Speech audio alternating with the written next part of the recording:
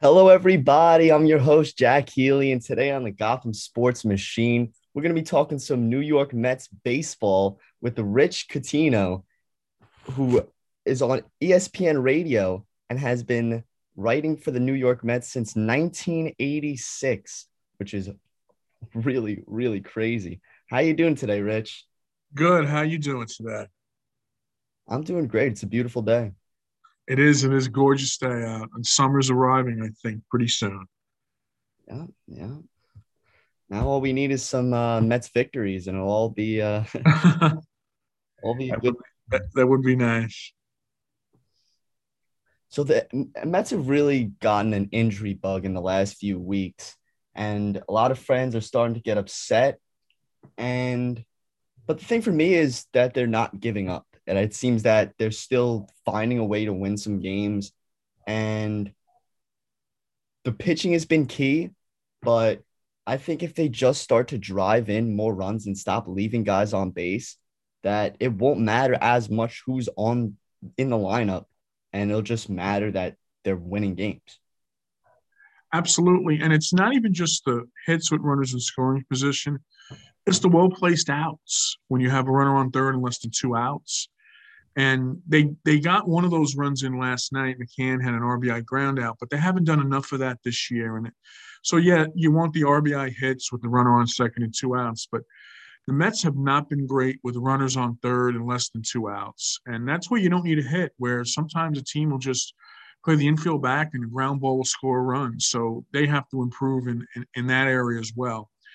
But I do think that what the Mets have shown us is because a lot of teams in the NL East have had injury bugs. The Phillies are minus JT Realmuto and Bryce Harper right now. The Braves lost Travis d'Arnaud for the season.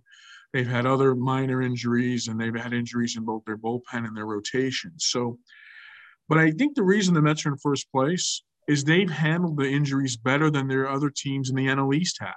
And I think the young players that have come up have brought some enthusiasm, and they're young players, so they're gonna strike out a lot. They're gonna not hit the curveball and fastball counts, but defensively they've come to the forefront, and I think that's the reason the Mets are in the penthouse in the NL East right now.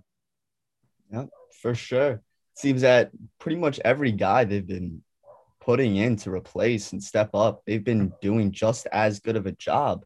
And whether it's a guy like Villar or a guy like Peraza, like they also got veterans that'll step in and do the job. Whether it's, I mean, hitting or pitching, it's been good to see. And finally, a lot of Mets fans wanted to make a move, and they finally went and got Billy McKinney, who hopefully can provide some outfield depth, and hopefully he can be a good hitter and fielder for them. But how do you feel about this Bill and Kinney deal? Well, I think he'll help. I think I hope Met fans aren't expecting, a guy that's going to hit a lot of home runs or, hit 350. He's going to get his share of RBIs, occasional long ball, but defensively, he's going to help them a lot to have depth in that outfield. But I think the poster child for backup players performing well for the Mets has to be Tomas Nido. And Nido has worked very hard at making his offense better. The last two off seasons, I've talked to him a few times during the off season, and he's really tried to, command the strike zone better offensively. And it seems he's done that. And he's become a very aggressive hitter. And, last night he hits the homer that gives the Mets the lead. Earlier in the week, he had a big home run in Atlanta.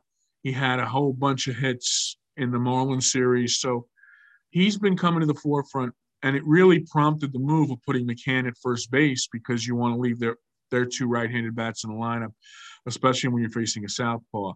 But I think Nito has been the most pleasant surprise of all the guys that have come in and backed up the injured players. Yeah, watching him has definitely been a pleasure to see him start hitting again. And it does put pressure on McCann to start performing. And he has done definitely better than the beginning of the year when he was miserable from the plate. But we need the Mets to keep putting pressure on these guys and maybe they'll step up hitting, and the averages will go up, and the hits come runs and runs become wins. The three guy bats that are going to have to long term carry this team while the injured players are out. And there's a ton of injured players out. There's three bats in that lineup that are regular bats that are in the regular lineup that were in the regular lineup that was, put together on opening day. And that's McCann, Dom Smith, and Francisco Lindor. And I think all three of them have had different kinds of issues at the plate. Lindor, I think, watching him, and I've taped a lot of his at-bats so I can take a look at it. He's lunging at pitches outside the strike zone, and he's taking that low inside pitch for call strikes that he can drive. So with him, I think it's pitch selection. And I've seen it become a little better for him in the last week or so. He's drawn more walks, which means he's laying off some of those strikeout pitches. But he needs to, come to the forefront and start hitting. Dom Smith, the last couple of weeks, has done very well with runners in scoring position. But, the thing that's troubling to me is last year, Dom Smith was an outstanding breaking ball hitter. And most of his hits have come via the fastball. He hasn't hit breaking pitches too much. He had a couple on the road trip where he drove in runs on breaking pitches, and those are the first time he did that all year. So I definitely see, him. And then McCann, I think, obviously he needs to, get some base hits too, because with McNeil out and Conforto out and Alonso out right now, those are really the only the three core bats left in this lineup, and they have to carry the torch so that the complementary players, the backup players, the VRs, and people like that don't only have to do enough to be complementary bats and not be core bats. And I think that's a very important dynamic that the Mets offense needs to employ in the next week or two. I feel like you touched on it with Francisco Lindor. And for me, it seems like, obviously the fans have been pissed at him for not performing, but it seems like now there's no better time to perform. You got all these guys hurt, and if the team can start rallying around him and he starts getting hot, it can really change the culture of the team right now. It could, and I will say defensively, he's been very good. And I know there was a column written this week that the metrics showed Lindor's not as well, didn't play as well defensively. But Lindor's made some real big plays defensively. He's got that tag play on a stolen base down to a T. He's converted some key double plays for the Mets. So defensively, he's there. Now he's got to pick up with the bat offensively. And, sometimes we make things too complex in baseball with all the analytics. And sometimes it's just a simple thing of pitch selection. And I remember talking to Michael Conforto about this when he was in his slump a year or two ago, and he came out of it. He said, I looked at my batting stance, I looked at my, front shoulder, I looked at my, follow-through swing, and all looked the same when I was hitting. But what the problem was, is I wasn't concentrating on hitting the pitches that I can hit and laying off the pitches I can't hit. And I think Lindor's in that kind of a mux right now. And once he comes out of it, I think his bat will come alive big time. Yeah, because it really is just a mental game. You talk about analytics all day, but the pitcher doesn't have if the pitcher's a better approach coming into the at-bat and the hitter's not ready, 10 times out of 10, he's going to win the at-bat. So you're 100% right. If he's not looking for the right pitches, if he keeps swinging at those outside, just looking like he's fishing out there, it's not going to look good for him, and it's not going to look good for the Mets. No, it's not. And I think, Pete Alonso, before he got hurt, hit on an important thing on one of the Zoom calls where he said analytics are great. They provide a way for you to plan your game plan. But once you're in the batter's box in that cat and mouse game with the pitcher, you can't have all these metrics in your mind. The pitcher will win every time, is what Alonso said, and I totally agree with him. And I think, listen, analytics I know have become a big part of baseball, building teams and building game plans. But I look at analytics as a tool. Is it a tool that's helpful? Absolutely. But we all have a woodshed in our backyards, and there's a rake in our woodshed. It's a great tool, but we wouldn't use it to sweep up the living room rug. And I think sometimes analytics is overused, and you have to get to that middle ground where you still trust your eyes. And yes, you have the analytics as background information, but your eyes and hunches as a manager need to tell you what to do as much as analytics do. Yeah, I agree 100% because as much as numbers can tell you, It's not going to give you the whole story. It's more of giving you an idea of what you should expect. You shouldn't just rely completely on what numbers are telling you. It's never going to work like that. I call it paralysis by analysis. And I think a lot of major league teams suffered from that. And the thing that made the Rays so great is, yes, they used analytics to put together game plans, but they also did it to the strengths of the players they had. They didn't change a player's whole way of playing the game based on analytics. They used analytics to enhance the way a player plays a game. And that's why the Rays have had more success with it than any team in Major League Baseball. And it also showed how it could backfire when you take out your starting pitcher in the biggest game. He hasn't been the same. It's not even just like, I feel like Blake Snell will be thinking about that moment and how he could have won the World Series for his team. And he's not even on the same team anymore. And he's pitching way worse than he was last year. That's a tough thing to get out of your mind when you have that. I know Matt Harvey had injuries after his World Series, last World Series appearance, but I think mentally he was hurt by that the following year. Now, things and his own personal stuff caused a lot of things with the Mets, but I think it's a hard thing to just wash out of your mind when you have a moment like that in the postseason, and Snell's probably experiencing that this season. So, looking for the future of the Mets now, we've talked about the injuries, and we've talked about how they already have made a move. Do you see them making any more moves? Do you have anyone on your radar you think they should go and get? Well, Chris Bryant's the name everyone comes up with, but the problem now is you can't do any of these moves now because a lot of teams haven't decided on the analysis of the players they have or how they want to go forward. I think as we get into mid-June, late June, I think, as usual, the rumors will come out. Do I think the Cubs want to trade Chris Bryant? I don't think they want to trade him, but I think because of payroll things going on in that organization, they may have to pay him, trade him. Now, the problem with it is that I wouldn't want the Mets to get a guy like Chris Bryant or another player in that as a 3-month rental. You'd want him to have somebody that, can be on the team and, contribute. One thing you got to remember, too, about next season is that, the Mets are still paying Robinson Cano. And whether he gets rescinded after this second, violation of the, PEDs, who knows? But if he's on the payroll, the Mets likely won't be able to move him unless they take a player from another team and they want to lift that payroll out. But I think that's something that would have to occur in the offseason. I don't think that's something that can occur in season. I do think that the Mets have to look at how healthy their starting pitchers are and see if they want to add an arm at the deadline. Hopefully Taijuan Walker comes back in the next week or so. That's one big peg in there.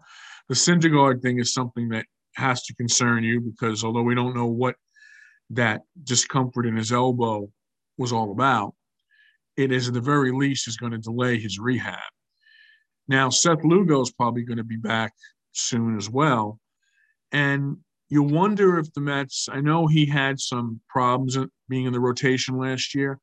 The Met bullpen is pretty deep as it stands now because of the way Familia's pitching and May and Loop and, of course, Edwin Diaz, who I think right now is the best closer in the whole sport of baseball.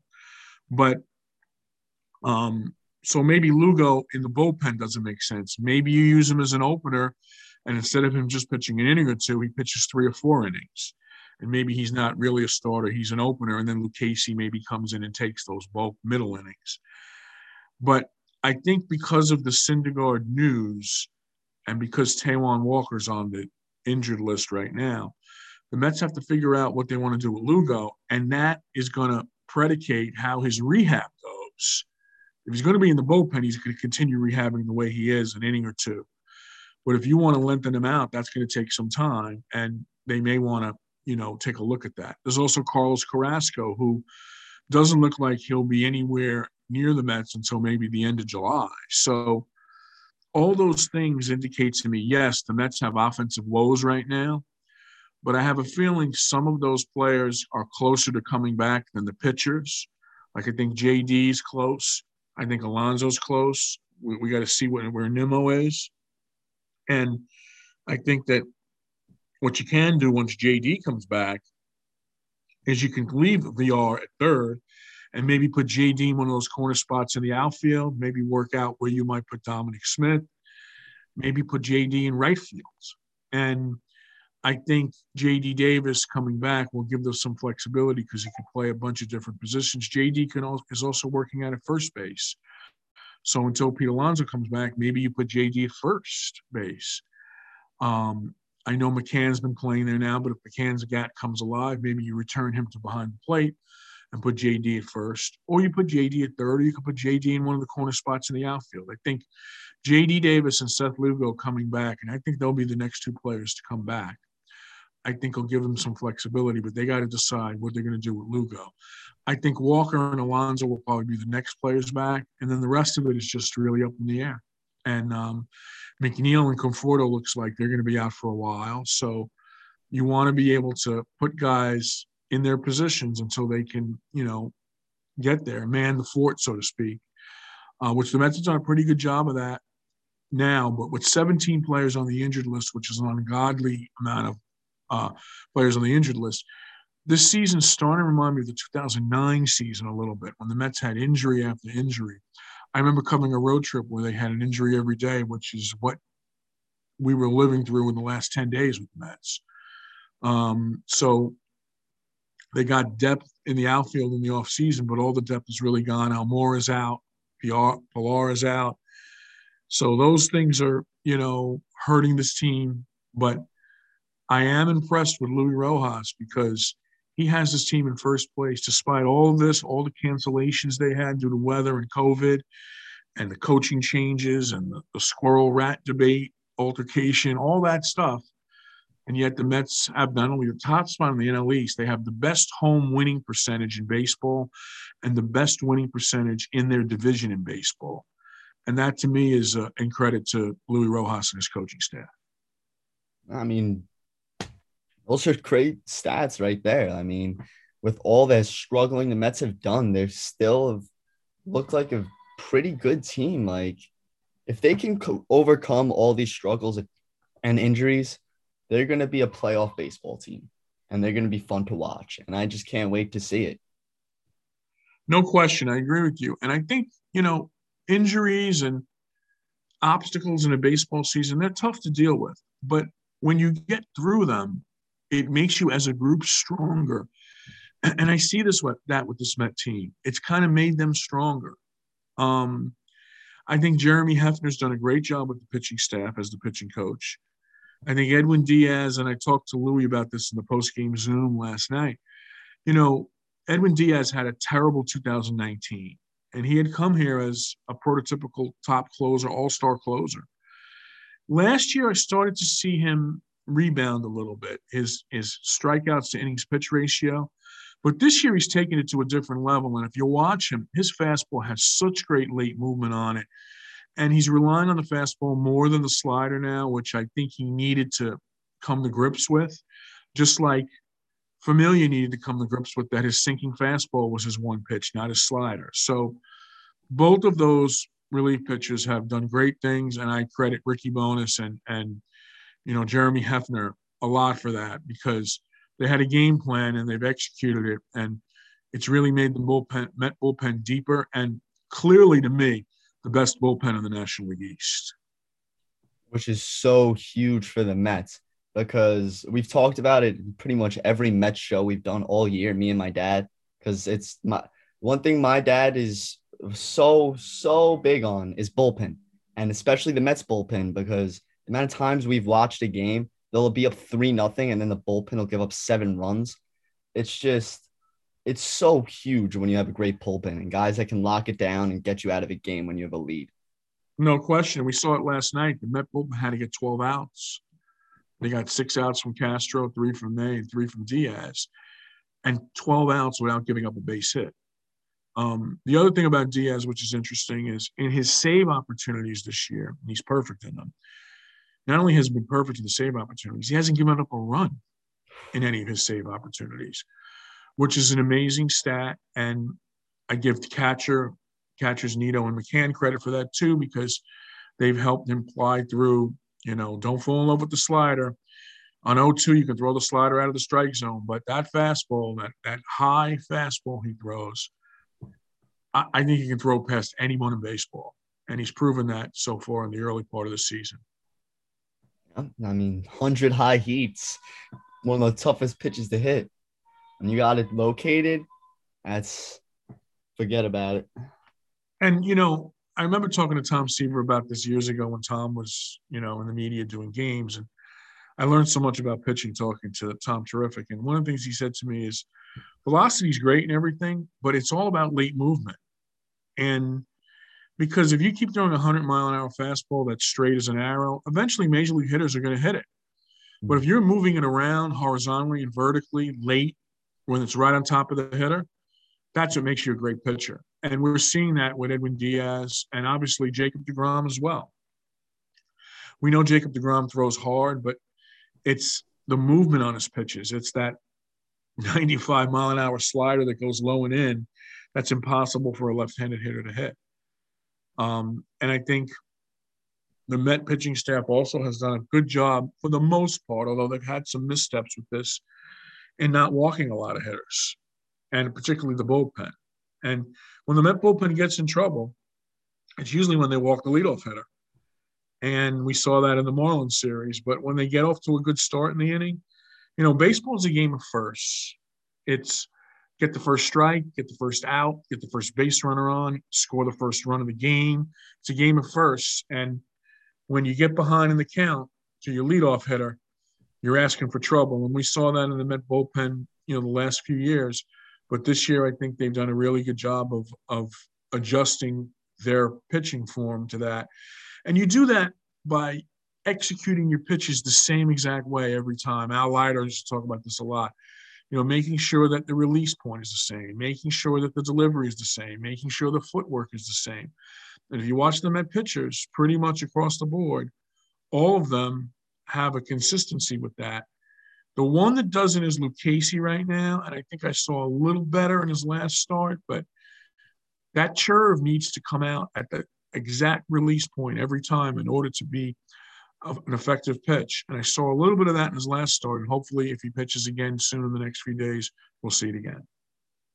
Yep, and that's been another great episode of the Gotham Sports Machine. Thanks, Rich, for coming on. It's been a pleasure having you.